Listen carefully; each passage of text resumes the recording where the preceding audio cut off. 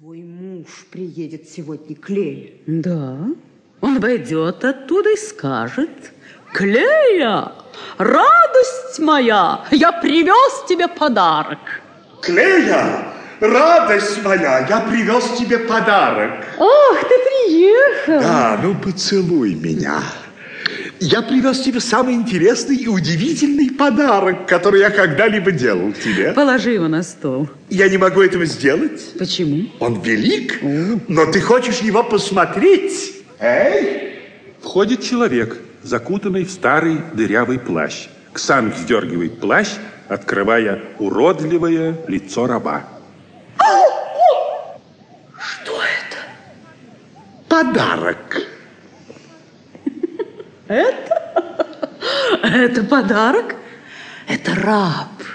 Да, это раб. И зовут его Эзоп. Ой, какой он ужасный. Но да, это самый уродливый раб во всей Греции. Да и у тебя хватило наглости купить его мне. Ведь это оскорбление, Ксанф. Как ты посмел купить его? А я не купил его. Он не покупал меня.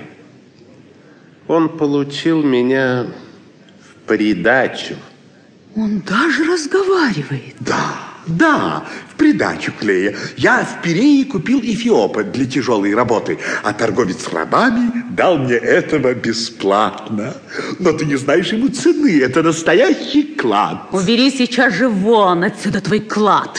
Постой, Клея, ты увидишь. Убери отсюда эту гадость. Лиса, никогда не видевшая льва, однажды повстречалась с ним нос к носу. И так как это было впервые, то ее охватил такой ужас, что она едва не умерла на месте. Встретив льва вторично, она уж не так испугалась.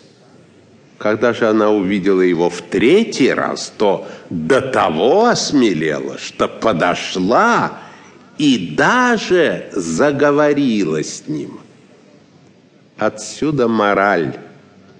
Мы привыкаем к уродству, так же, как привыкаем к красоте любимой женщины. Ну, Клея, как? Это забавно. Так ты считаешь себя львом? Тигр и медведь поспорили, кто из них красивее. Тигр стал хвастать красотой своей шкуры, а медведь сказал: я прекраснее тебя. Моя красота в душе, а не на теле. Ну, Клея, что ты скажешь? Оказывается, он мой коллега. Он философ. Прошу тебя, не называй меня философом. Будем уважать слова. Я только сочинитель басен. Он тебя поучает, Ксан. Нет, он меня развлекает. Да, ты скажи Мелли, чтобы она указала Эзопу, где ему устроиться. Хорошо. Мелли! Я здесь, госпожа. Мелли. Ничего, господин. Я привык к выражению ужаса на лицах тех, кто видит меня впервые. Помнишь, что я сказал, когда тебе предложили взять меня в придачу? Я сказал: даже если я окажусь ни на что непригодным, ты можешь использовать меня как пугало для своих детей. Если вы не будете хорошо вести себя, я позову Эзопа, и он вас заберет. Забавно, Ксан. Да, женщина, да, я забавен, но когда я смешу других, ты не можешь себе представить, насколько серьезен бываю я. Почему? И потому что я уродлив, и потому что я говорю. Ни то, ни другое не вызывает во мне смеха. Нет, я согласился взять тебя, потому что ты умен. Ты это заметил? Но ведь он так уродлив, Ксан, да простят мне боги. Они простят тебя. Послушай басню.